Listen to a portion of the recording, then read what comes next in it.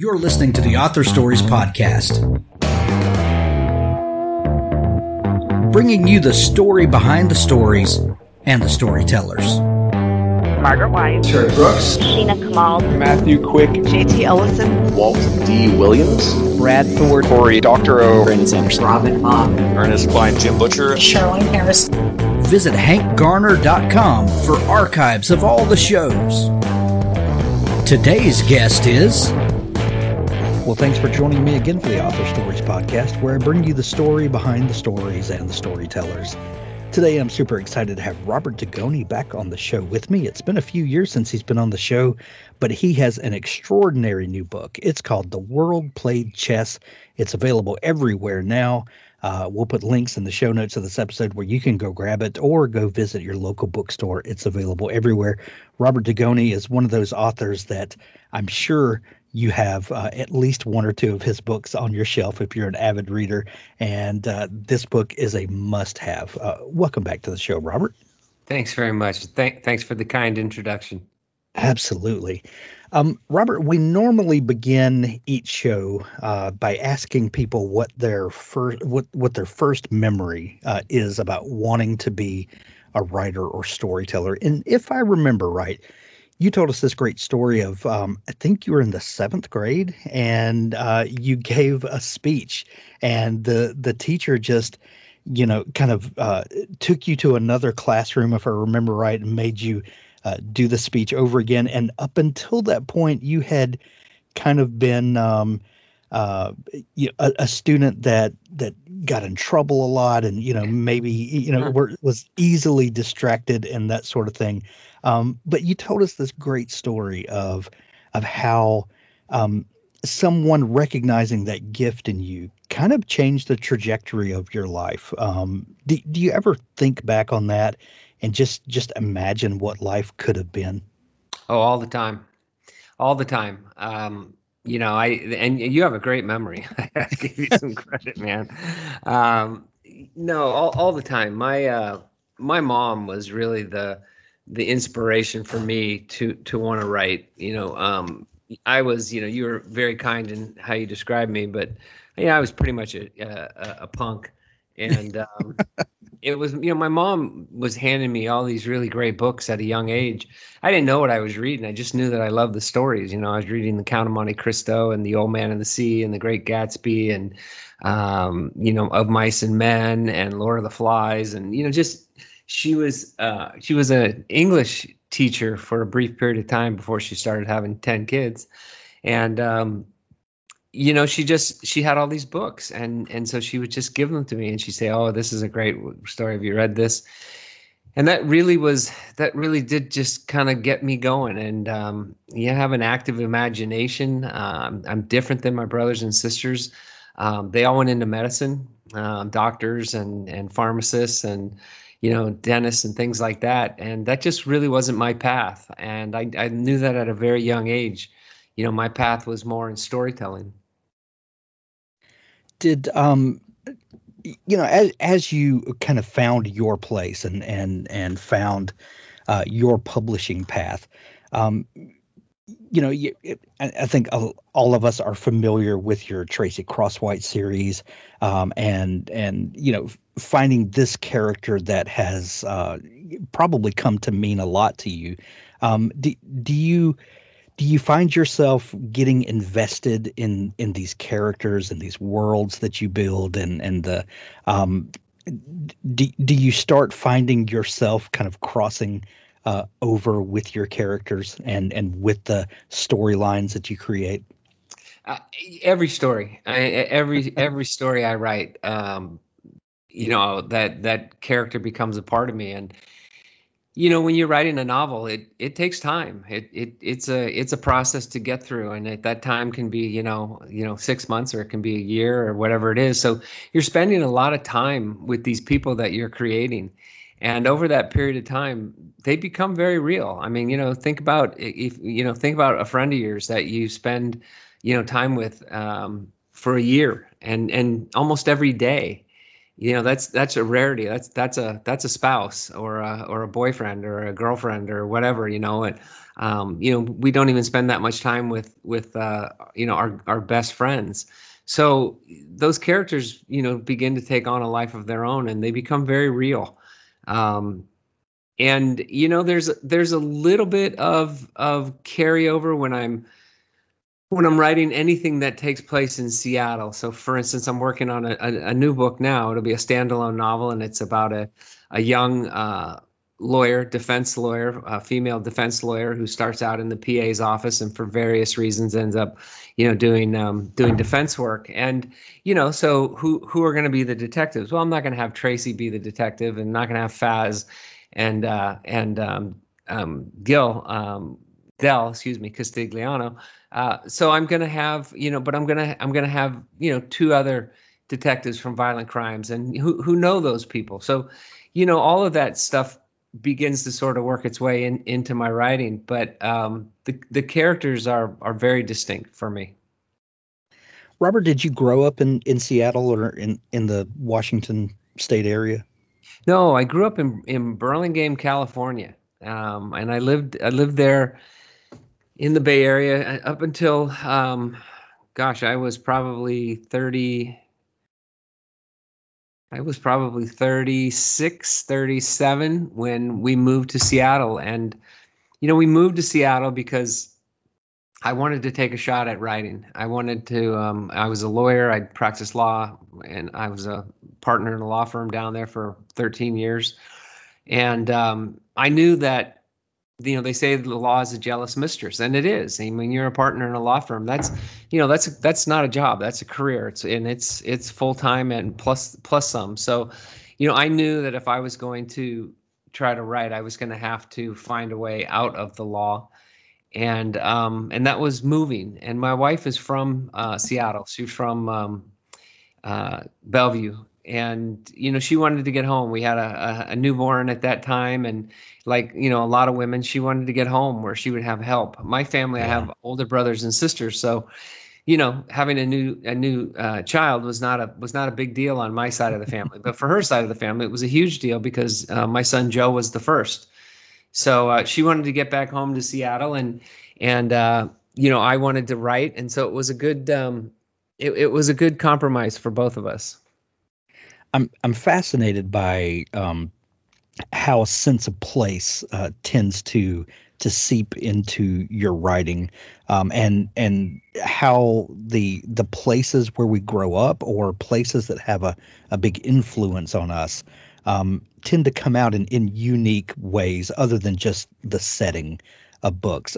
Knowing that your wife has a connection to Seattle is very interesting. Does your personal connection to Seattle come out in the writing in any obscure ways or ways that may not seem like on the surface other than setting in certain stories? Well, every once in a while I'll throw out one of those opinions, which is a big no-no. Most of those end up getting cut. But I try to let my characters live in the setting that I create for them, and I try to put them in real settings. I don't try to make up places or cities or things like that. So I put them in those cities, and I let them live there. And, they're going to have their own opinions. Tracy's a police officer, and, my couple of my more recent books, she's not real happy what's going on at SPD and what's going on with the city council and all those things. And, that's just reality. But I'm, I don't venture into the politics of stuff too much because, it's like anything in life. You're damned if you do and you're damned if you don't. They're just go on Facebook and you can make the most innocuous statement and people just, they call them, I guess, the woke crowd. The woke crowd's just waiting, and they're just waiting to pounce. So I really try not to give them anything to pounce on because, unless it's something that's really relative to the story, because, most of my readers, they're just looking to be entertained. Yeah. Well, and politics can be a daily moving target these days. Yeah. It could really be a minefield. Yeah, absolutely. It really is. And everybody's entitled to their opinion, but not everybody's willing to share that everybody's entitled to their opinion. There are a lot of people out there that believe their opinion is the only opinion or is the right opinion. And I that's just not a battle that I want to go down in my writing. My writing is meant to entertain readers. It's meant to take them away from reality, if you will. So many of my readers have emailed me during the whole COVID crisis and have thanked me for not putting COVID in my books. They don't want to read it. They don't want to read about real life, all the time. They want to escape. And that's what a good book and a good movie is. It's an escape. Last night, my wife and I were watching the series Turning Point, which is about 9/11 and the Afghan War. And, after about 2 or 3 episodes, I think there's only 4, but after about 2 episodes, I was like, can we turn this off? It's just too much, it's just too much. So I think my wife and I did the same thing, but it was a couple of days before 9/11 we turned it on, and I think we made it through 1 3/4, maybe through the second one, and yeah, I'm like you. I was like, I lived through this once. I've been here. I'm good. Yeah. And I mean, that's kind of how I think a lot of people feel when they pick up a good book. Is they want to be transported. They want to go someplace. Absolutely. Well, speaking of that, you have had great success with the Tracy Crosswhite series, also with the Sloan series, and these are very specific genre fiction books and fit in a specific place on the bookshelf. And then you've also published with The Extraordinary Life of Sam Hell, and now with the World Played Chess.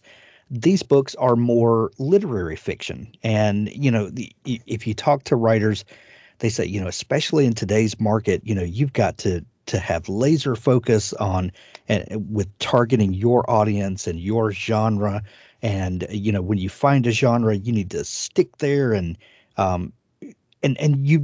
you have kind of broken out of some of that with these 2 books specifically that we talked about, and the new book, The World Played Chess, specifically.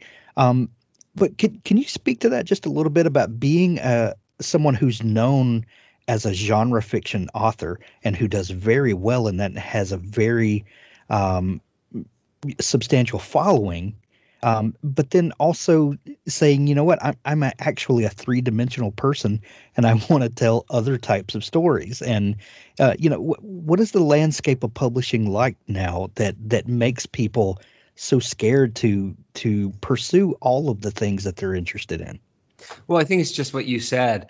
It's that, they can, especially if you get a writer that's successful, they know that they can sell books and they can sell books with their eyes closed. I remember when I was at Hachette, which was a fabulous place, and they published John Grisham, and maybe it was David Baldacci, and David Baldacci has written a few more literary type novels, and I said to them one time, does he do that? Are you doing that to sort of keep up with John Grisham and his books like Painted House and Playing for Pizza? And the person I talked to said no, and it's difficult for us when a writer of that caliber wants to do that, because we know we can sell 1 million copies of his books, his legal thrillers, and those other books that he writes, but these books are always kind of a crapshoot. So I think it's basically it's a sort of a business decision. But I also remember years ago talking to Lee Child when he wrote the Jack Reacher series, and I remember him saying at one point that he was going to kill Reacher when he was finished, because he just wanted to kind of move on. And I think he wrote 18 or 20, and now his brother is keeping the Reacher series going, which is, obviously a huge success. Sure. So I just think that, a a lot of authors are their publishers, basically say to them, we want a book a year and we want it to be the ones that we know we can sell and that are going to be successful. And basically those books sell themselves. I had started out writing more literary type fiction, but I moved into legal thrillers because when I got out of law school and I was kind of getting started, that's when Grisham hit, and Thoreau and John LaSquaw and Phil Margolin. And so I gravitated to the path of least resistance, if you will. But that wasn't what I grew up reading, and that's not what I grew up writing. And I know John LaSquaw wrote his first book was not a legal thriller. And I had already sort of started crafting out The Extraordinary Life of Sam Hell. But, I went down the path of least resistance.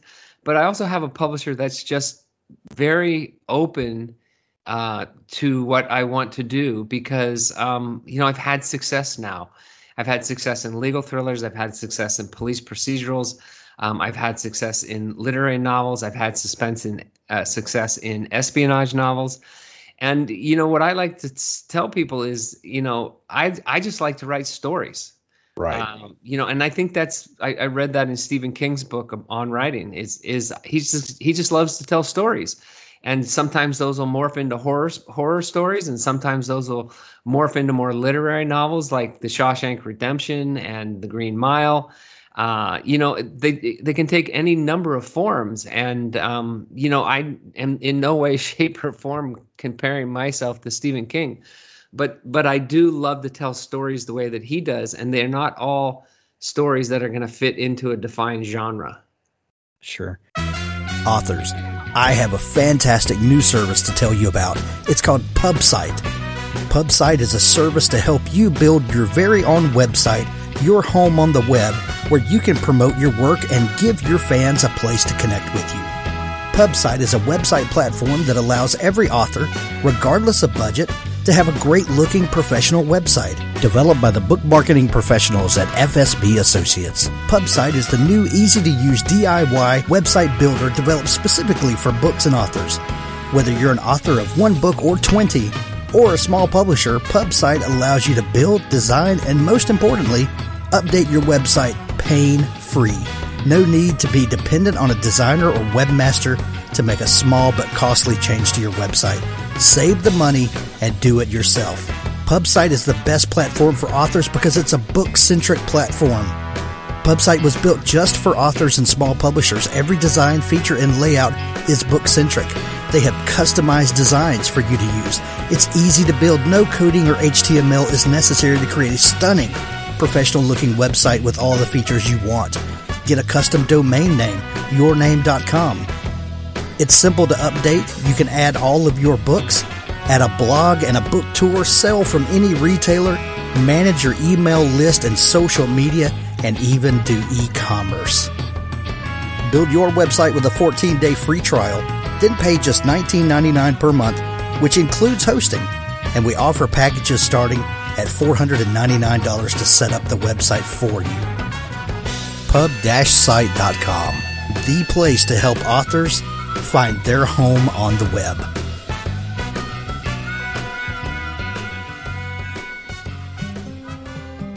What Death Taught Terrence by Derek McFadden. Life is a journey. So is the afterlife. At the end of his life, Terrence McDonald must discover its meaning, or he'll be banned from the afterlife forever, and his soul will cease to exist. Join Terrence and those who love him on a poignant and unforgettable journey through a life at once wonderful and harrowing. Learn what Terrence learned. See what Terrence sees. By this provocative story's end, readers may even learn a thing or two about themselves. See why people are saying things like, Derek McFadden writes with an insight few can match. If you like the works of Mitch Albom, I think you'll find What Death Taught Terrence a worthy addition to your library, and the reading of it a life-affirming journey. I found the story immediately immersive, and it stuck with me long after I finished. What Death Taught Terrence by Derek McFadden, on sale now.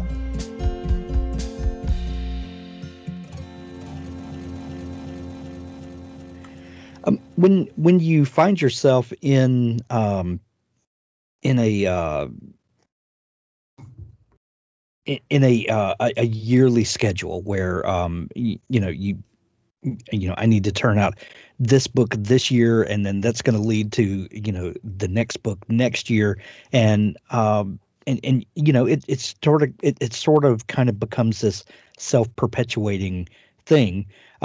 But then a story comes along and starts, nagging at you, like I'm assuming happened with The World Played Chess. And sometimes stories just won't let you go, and you start thinking, this is a story I've got to tell, and I've got to work it into the calendar somewhere. What was that process like for you when you started thinking about this book, and it really and I'm making assumptions here, and please correct me if I'm wrong, but was this one of those books, one of these stories that just kind of wouldn't let you go and just needed to be told? Or why was, I guess what I'm asking, why now? What was it about this story that wanted to be told now?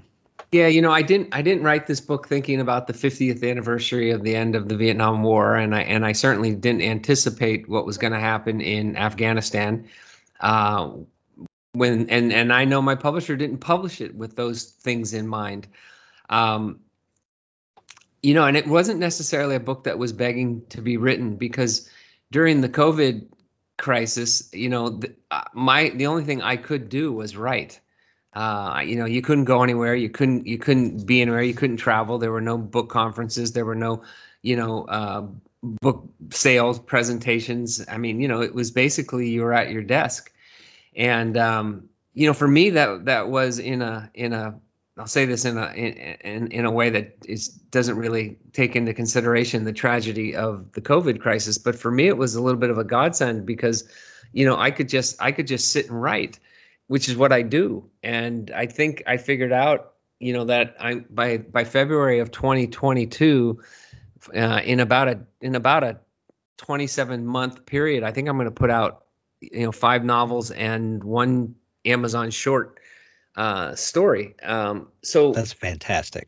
Yeah, I know there'll be people out there that say, hey, don't he's putting out too much. But again, all I'm doing is I'm just doing my job. I get up in the morning and I get to my desk and I sit down and I do my work, and I am a working writer. This is what I do.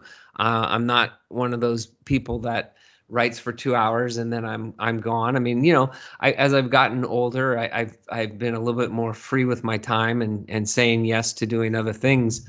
But predominantly this is still my job, and it's what I do.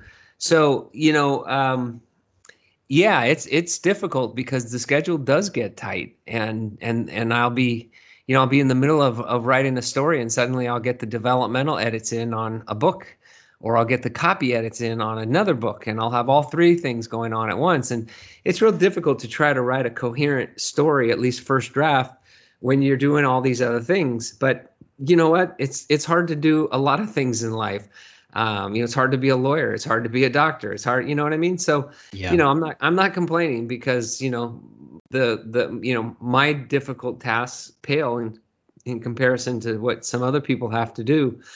But, The World Played Chess was really a book that I just started thinking about what I wanted to do after The Extraordinary Life of Sam Hell, with my publisher, Lake Union, and Danielle Marshall, my editor, had said to me, that it's probably going to be about a 3-year process. And she was exactly right.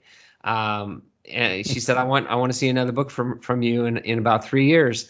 And, it was one of those things where I was just kind of thinking about what am I going to write about? What am I going to write about? And, there was nothing really that jumped out at me. But I started finally, as always happens, I started thinking of that summer of 1979 when I got a job working on a construction crew after my senior year in high school and before I went off to college. And I was working alongside 2 Vietnam vets, and one of those guys became somebody that I worked for many years in summers and breaks, and really helped me get through school.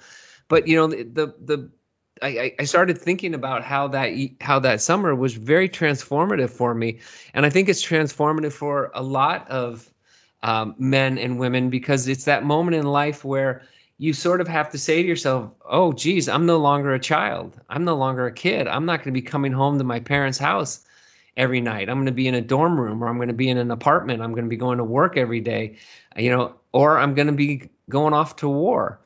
And so, suddenly that time period just became, I thought about how transformative it was for not only me, but now as a father, how transformative it was for my son and for my daughter and for my wife and I when they left the house. When we took my son off to college, he went away to school, and we were both in tears on the drive home. I mean, and he was only 6 hours away by car, but we knew what that meant. He wasn't coming home every night after school or after football practice, and it was emotionally wrenching. And then I started thinking about, wow, well, what about those young men that went off to war in Vietnam? I mean, what must those parents have gone through? So, I just began to sort of piece the story together. And the final piece really came from my son, Joe.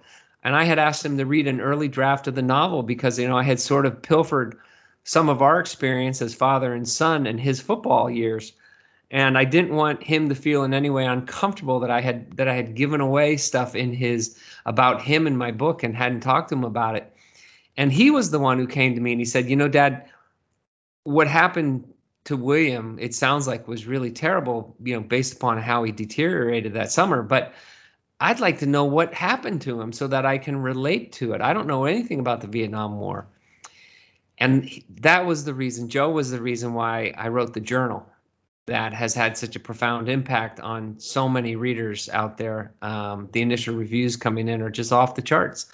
And it was profound to them because, people have asked me, is this really sort of a guy's book? It's a men's coming of age book. And I said, no, because that's not fair to the mothers and the wives and the sisters who were all at home when these guys went off to war and had to deal with it. And sure enough, so many of the reviews that I'm getting on Amazon are from, people who lost spouses over there or who lost a brother over there, who lost the next door neighbor over there.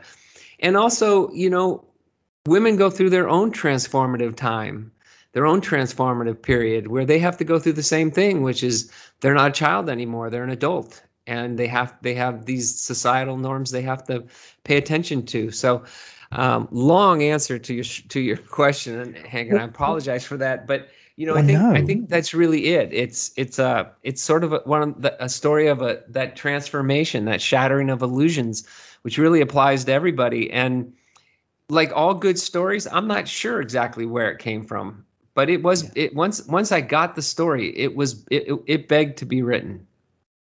Well, and isn't that the great thing about the power of metaphor? I'm going to be 50 this year.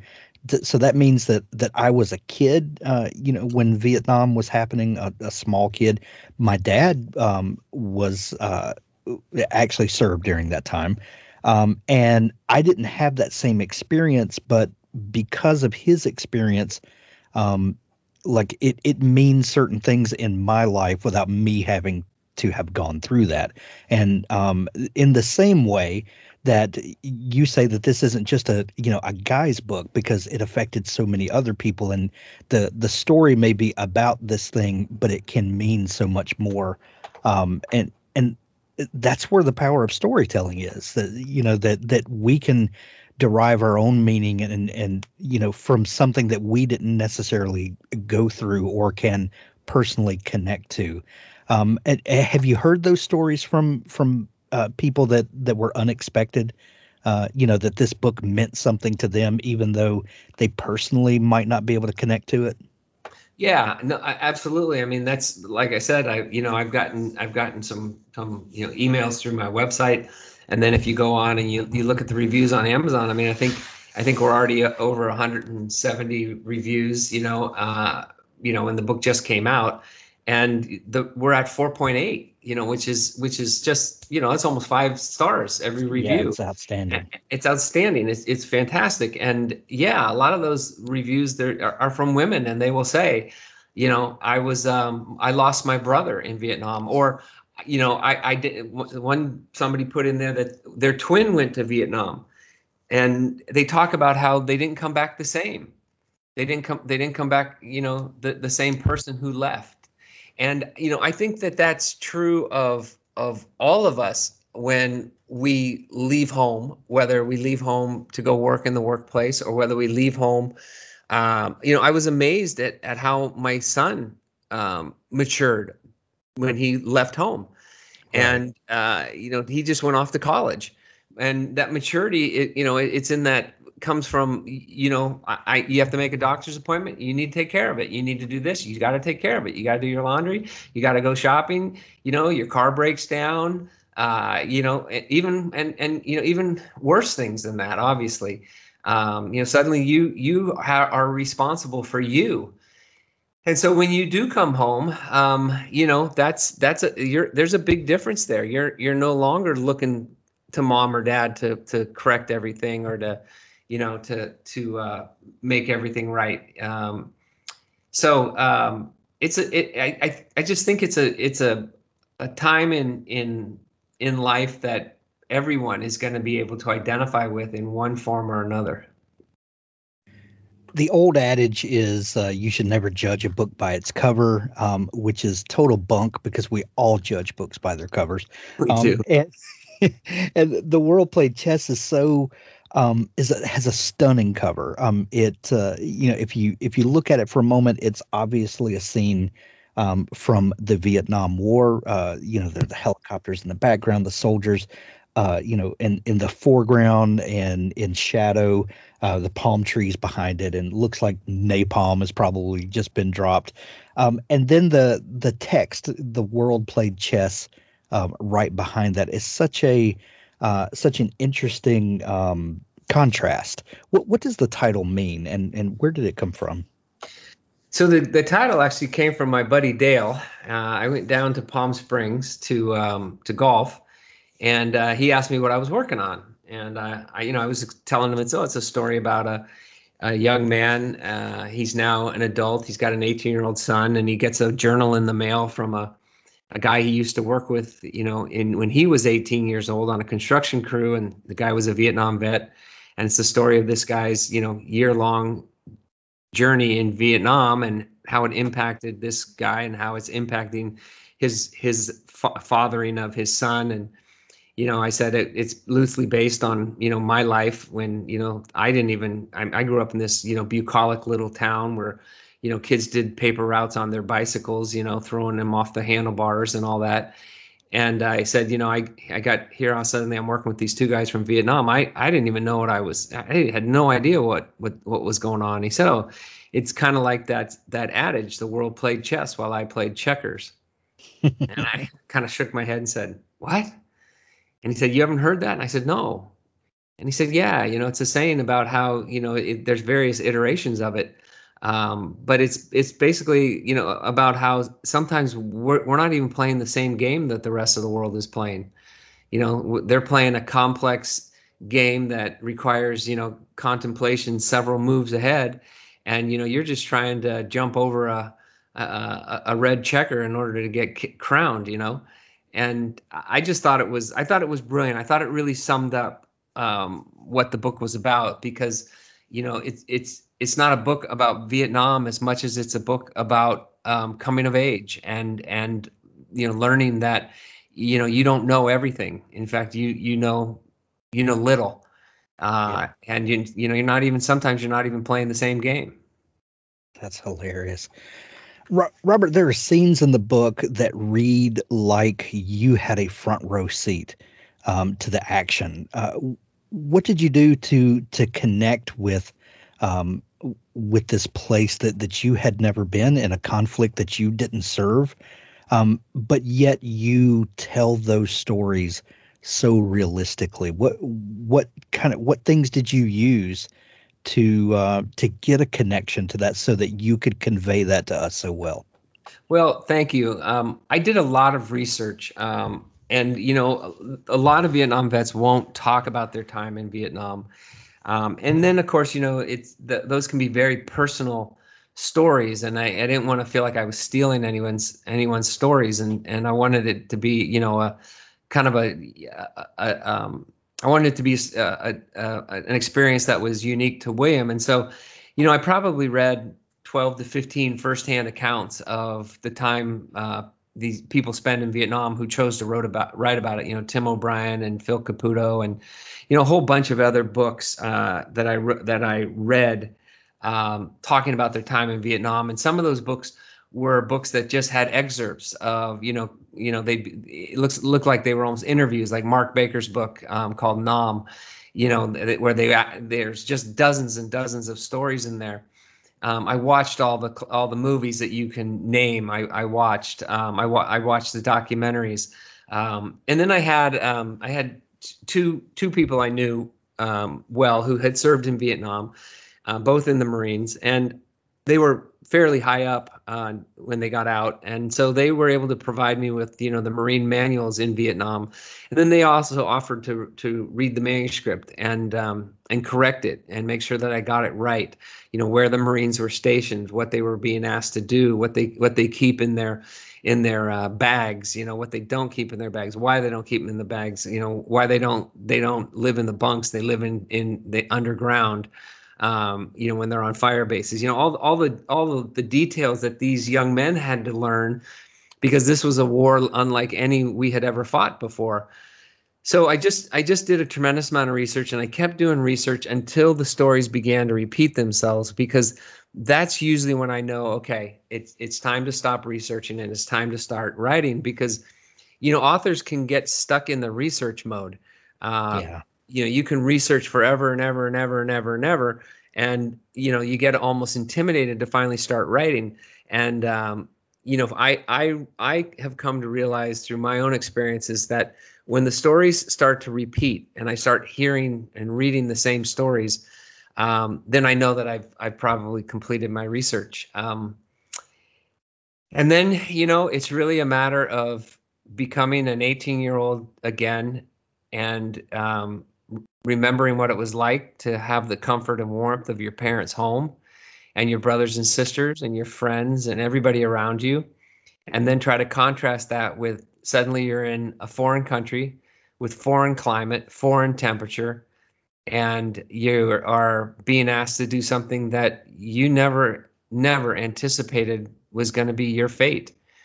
And how lonely and how scary and how anxiety provoking that must have been. And so, you know, that's our job as writers, is to become those characters, to become William, and to add a human element to the research that goes beyond the research and hopefully will touch readers' hearts.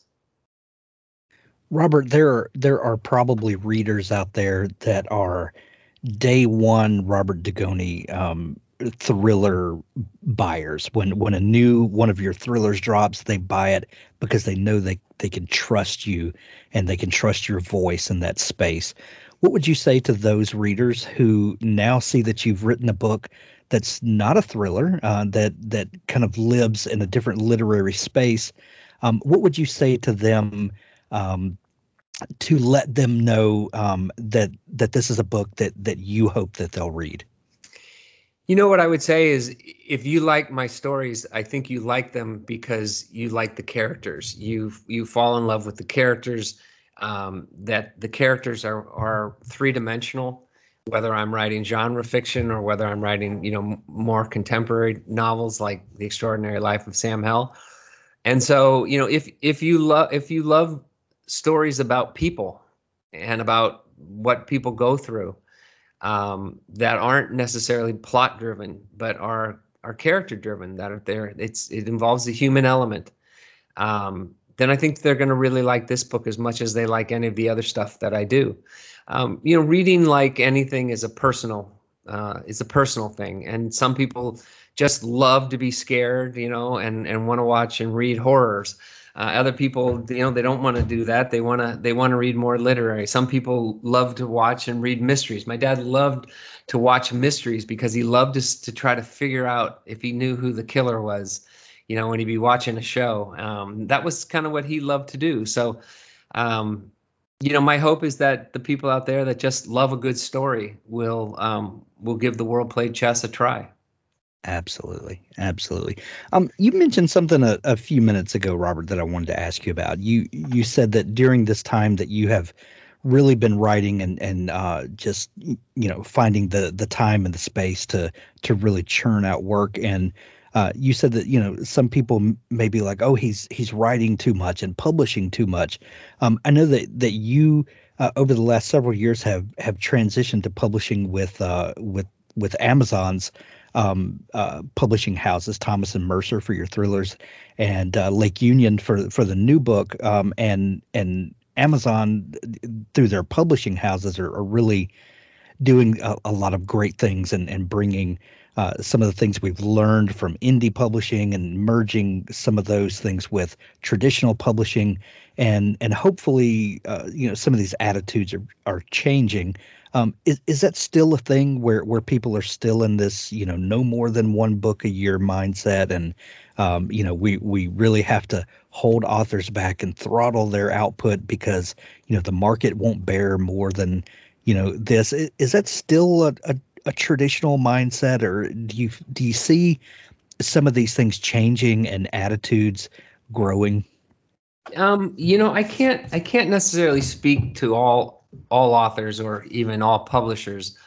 What I can say is that as an author, you're only as good as your last novel, and that's just the reality of it. True. You might put out 10 bestsellers in a row that people love, but when you put that clunker out there, they're going to let you know it.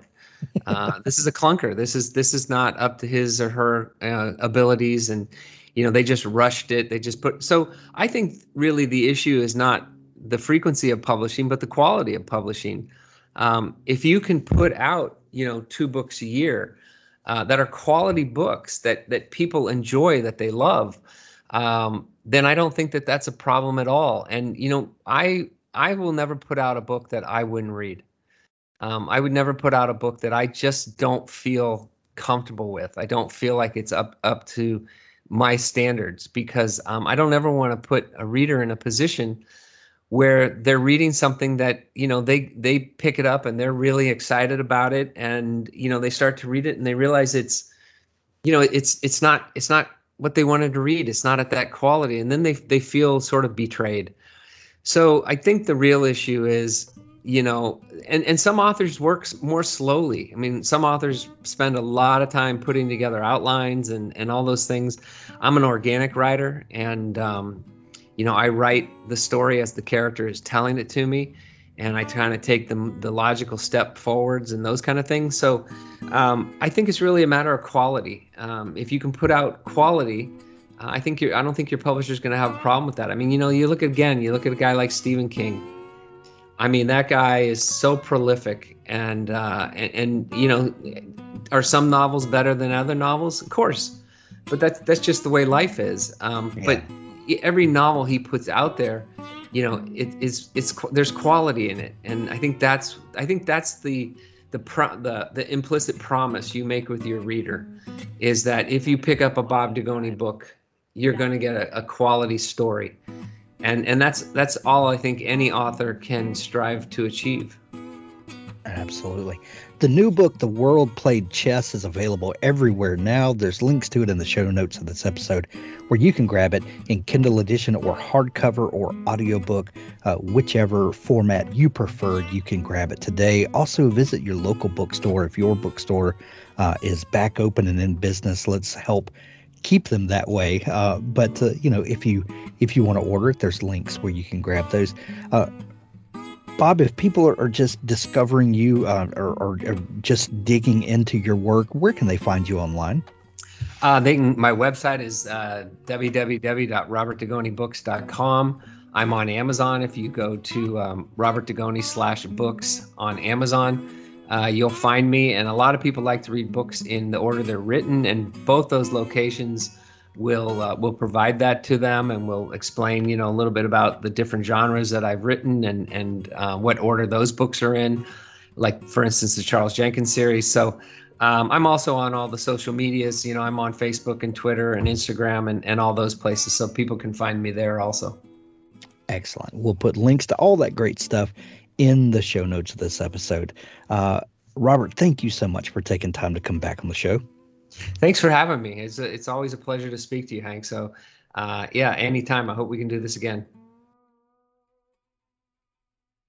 Now stay tuned for an audiobook excerpt from Richard Gleaves' The Jason Crane series. 7 men ran the farce. The 7 witch hunters. The court of Oyer and Terminer. They tortured and lied and mutilated and murdered. They knew those women up in Salem Village were no witches. Their true target was the coven hidden in their own midst here in Salem town. They meant to hang the innocent until the sisters surrendered. Did they surrender? Said Jason. No. Was that the wrong decision? To let innocent women die and save themselves? What do you think? Should the coven have fought openly? Created more hysteria by swooping in on broomsticks and casting spells over Salem? Should they have killed the judges? There are no right decisions. That is the horror of a witch hunt. Everything you do condemns you. Question the judge, thou art a defiant witch. Question his laws, you question the king, and thou art a treasonous witch. Question his superstitions, you question scripture, and thou art a blasphemous witch. Pity the condemned, you pity witches, and thy Christian mercy proves thy collusion with Satan. Witch hunters are not just bad lawyers practicing bad law. They are men who place the ends before the means. They choose their victim, a man, a woman, an entire race, and mark them for extinction. All evidence is damning evidence. All associations are damning associations. All infractions, and who among us is without sin, are unforgivable infractions. Their own failings and abuses of power are shrugged away as mere vigor in pursuit of the public good. A witch hunter will have you, by whatever means necessary. If he cannot find evidence, he will create evidence. He will entrap you and question you and distort what you say. He will walk you through the night until your feet bleed, strip you and stripe you, dress you in your own filth until you forget you are human. He will torture your friends until they betray you. And if anyone dares to weep at your hanging, he will drag them to Gallows Hill in the back of the next ox cart. Any man can be a witch hunter. All it takes is hatred and arrogance and the preening self-regard that proclaims, my deeds are always good because they are my deeds. The 7 judges of the Salem court were such men. But one witch stood up to them. She stood up to centuries of unchallenged murderous dogma and pronounced the magic word, no. They burned her for it.